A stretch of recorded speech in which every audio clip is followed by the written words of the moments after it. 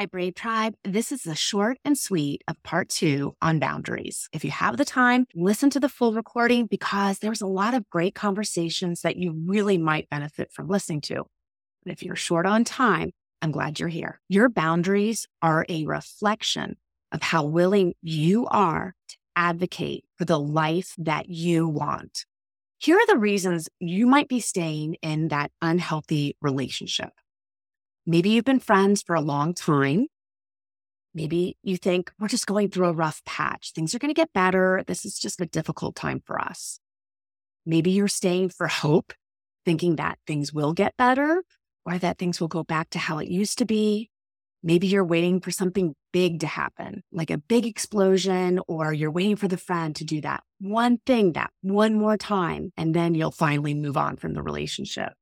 Maybe you stay in this unhealthy relationship because you worry about being alone or who you would spend time with. I know this is especially difficult for our friends that are in elementary school because oftentimes you're friends with the people in your class. If you're trying to separate yourself from the people in your class, who do you spend time with? And also, you might be staying because the fear of discomfort. You don't know how to end the relationship or to set a boundary that might actually create a healthier relationship for you to stay in. Here are some things that may need to happen before you leave an unhealthy relationship. First, you may need to figure out how to exist without this person in your life. You may need to realize that the bad truly outweighs the good. This was an interesting conversation point in our full Sunday call. So if you have time, go and check out the responses to that. You may need to also be honest with yourself about how the relationship is truly impacting your wellness. You also may need to give up trying to think of ways to fix something that maybe just can't be fixed. Sometimes we're throwing all the different ideas at a problem, trying to work on it. And sometimes you might need to look around and realize you're the only person trying to work on that problem. You may need to get tired of talking to your friends about some of the problems you experience. You may need to get tired of looking at your values that you aren't honoring. Those values you keep sacrificing so that you can keep other people happy in the relationship. When we have chronic boundary violators, being healthy will require you to eliminate toxic people from your life. That will mean making hard choices about who you choose to spend your time with. And you need to set clear expectations at the beginning of a new friendship. This is an opportunity to look at what do you need to feel safe and secure? What type of life do you want to be living? And using boundaries to help you attain that. If you've had chronic boundary violators, you will have to work on looking at and building new healthy relationships with healthy people. And it's important to repeat your boundaries more than once or move on because people are unwilling or perhaps unable to honor your boundaries that you need. One thing that the girls brought up in our conversation on Sunday is how we end friendships. Sometimes there's different things that happen, and some of them may feel more comfortable than others. Ghosting, people most often feel comfortable with this passive form of communication, especially if the other person is not likely to bring it up or talk about it. Ghosting is someone simply walking away from the relationship, no longer answering calls or texts, and really ignoring all attempts to connect. The next is the massive blow up, where someone doesn't really recover from a massive argument or incident that happened in the relationship. The relationship is over, but sometimes there may be some occasional interactions, but the relationship never goes back to how it used to be before that blow up. And the fizzle out is where we allow things to fizzle out quietly. This method is preferred by a lot of girls because nothing has to really be said or done. It's slowly spending less and less time with that friend. Sometimes people have a conversation to air out frustrations and verbalize openly that the relationship is over. You know your friends best, and you know maybe which friends can handle a closing conversation and which ones can't. The most important thing is choose the method that is best for you while also taking into consideration the feelings of the other person. I know a lot of us have had relationships where maybe it was a ghosting type end, and it's left you feeling confused and unsure what happened. One of the most important things is that we need to have the mindset that we deserve to have boundaries. When I was younger, I really thought boundaries were a bad thing. I saw it as a way of me being selfish or bossy or not being as warm and open to my friends. What I realize now as an adult, our boundaries truly would have helped me in many of the experiences and relationships I had when I was young. So this is a mantra. This is a mindset I want you to repeat and to look at.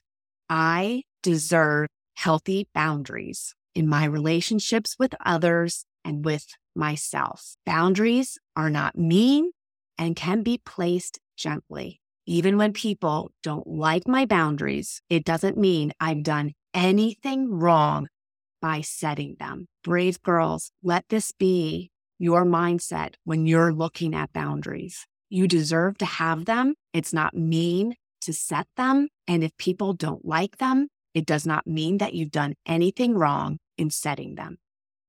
Sometimes, though, what happens is we may have some negative thought distortions that are going on. We may catastrophize. We're expecting the worst case scenario. If I set a boundary with my friend, they'll leave me. They won't want to hang out with me. If that's something that pops in your head, you may be in the thought hole where you're catastrophizing. Overgeneralizing is where we take a single incident and we develop a belief that things will always happen that same way because of that one single incident. My friends can't help me because they have their own problems and aren't available. That may be a mindset that keeps us trapped. In part one of boundaries, we looked at, are you the helper that's never helped? Maybe are you overgeneralizing and thinking that your friends aren't available? Now, we can do lots of different types of distortions that are overgeneralizing and catastrophizing. It doesn't have to just be my specific examples. Personalizing is where we take things to heart, where we make things about us when they really aren't. It was my fault that my friend yelled at our other friend. If we think things are always being done because of us or as a result of us, you may be personalizing. Next, do you have some black or white thinking? Seeing things as one extreme or the other without any of the gray areas that actually truly exist in life. That might sound like people never care about what others want. Or do you do some jumping to conclusions? Are you expecting a negative outcome without trying? They'll never listen to me. So those are some examples of different distortions that may come up in your relationships. Our thinking is impacting our feelings and then our actions that we take. So check in with yourself. Are you having a negative thought that is impacting the boundaries or your relationship with others? So here's a few reminders on friendship that I want you to keep in mind. As you shift, so will your friendships. You're going to continue to grow and develop. Your interests will change. It's okay to outgrow people. And you're going to need different things from different people, different points in your life. Remember that your frenemies are not your friends. You can, but you are not obligated to tell your friends everything. You can have your own personal secrets. You don't have to share every thought that you have with a friend. And most importantly, you can't keep a friendship together on your own. Friendship is something where two people are in relationship with one another. If you're doing everything to try to keep this friendship afloat, we really need to evaluate where there may need to be a boundary. In our relationships with friends, often there are assumed agreements that are existing. And here are some examples that lead to sometimes the unhealthy boundaries we may see. So you may assume that people know how to be in a relationship with you, that they understand exactly what you want from a relationship. So this could be friendships, and this can also be our dating relationship. You assume that people will meet your needs without your telling them what those needs are. And maybe you assume that people automatically know your expectations. If we aren't explicit, how can we expect people to know what we want? It's almost like we want our friends to be a mind reader. And There's really no way for our friends to know all of the different things that we want. Unless we talk and share, they're never going to know. And we can't fault them for not knowing if we've not shared. So instead, let's assume that people know only what you tell them, they honor only what you request, and they can't read your mind. So here are some boundaries to consider. First, I say no to things I don't like. I say no to things that don't contribute to my growth. I say no to things that rob me of my valuable time, because remember, that is our most precious resource that we have. I spend time around healthy people. I reduce my interactions with people who drain my energy. I protect my energy against people who threaten my sanity. I practice positive self-talk. I allow myself to feel and not judge my feelings. I forgive myself when I make mistakes. I actively cultivate the best version of myself. I create space for activities that bring me joy. I say yes to activities that interest me, despite maybe my initial anxiety or worry about trying them. And I experience things alone instead of waiting for the, quote, right people to join me. Don't put your life on hold waiting for others. This is your life. This is your time. Take charge of what you want to do. Then there are some journaling questions that may be helpful for you to explore. Take a moment to describe your idea of a healthy friendship. It doesn't have to be a long description, but maybe bullet some of the key things that you want in a healthy relationship and maybe certain characteristics of that friend. 2, identify with whom you have a healthy friendship. In part 1 of our boundaries workshop last week, we focused on healthy relationships and unhealthy relationships. Maybe you have some people that fall into that healthy list. So let's look at who are those people. Third, let's list your unhealthy friendships. And I want you to define what makes them unhealthy, what's going on in the relationship or not going on in the relationship that's having that negative impact. And 4, determine what needs to be said or done to improve your friendships. Is there something that could change? Or are there some people and some relationships that maybe you need to step back from? And the 5th journal prompt, what boundaries do you need and whom do you need to set those boundaries with? I know that sometimes this can feel confusing and tough, but sometimes when we spend time writing, it actually helps us get a little bit more clear and gain perspective on what we truly need. There's a woman on TikTok. Her name is Cami Orange, and I love following her. She actually is a boundary coach. And here are some of the different examples of boundary phrases that she has made different TikTok videos on. Thank you so much for asking. I'm not available for that, but I appreciate you thinking of me. This phrase can be used when you have to say no to a friend, or maybe there's something that you don't want to do. And this is a nice way of creating that boundary where you say no. Remember, your time is your most valuable resource. We do have to say no to others so we can first say yes to ourselves. I know you think it's just a joke, but what you said was really not okay. This is a great phrase that you can use when someone says a comment, I was just joking. Why do you take things so personally? This is a way that you can create that boundary so that they know what they were sharing is not appropriate or isn't okay with you.